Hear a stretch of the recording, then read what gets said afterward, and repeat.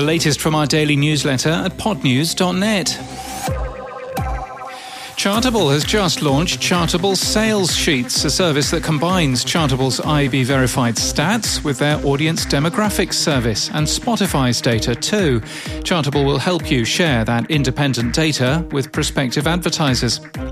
Now we know what Odyssey spent $40 million on last week. The company has bought Wide Orbit's digital audio streaming technology and will rebrand it Amperwave. Now, Odyssey's announcement just mentions digital audio streaming for live radio, but Wide Orbit's announcement mentions podcasting too. The company does some hosting for clients. Odyssey currently uses Omni Studio, a company now owned by competitor iHeartRadio.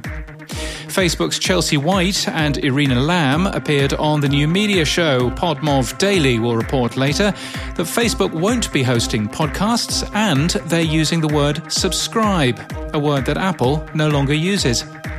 Triton Digital has launched the New Zealand podcast ranker. It's being run by the RBA, the Radio Companies Association, and contains 8 networks so far. In the first figures, iHeartRadio is number 1 for podcasts. Again, in this country, it's licensed and run by NZME. The third Afros and Audio Podcast Festival has been announced. It's a virtual event in mid-November. Cumulus Media is now interfacing its podcasts into the Strata media buying platform for advertisers who use this service.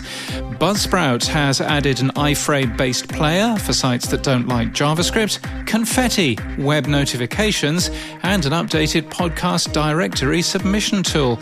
And Bullhorn has announced a contest for indie podcasters. And in podcast news, Voices for Justice is a true crime podcast hosted by Sarah Turney.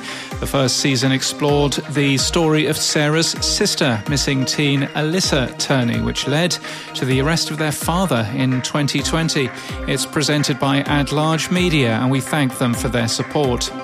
In Podland this week, part recorded in Australian bushland, Brian Barletta co-hosts and Adam Bowie tells us some of podcasting's upcoming trends.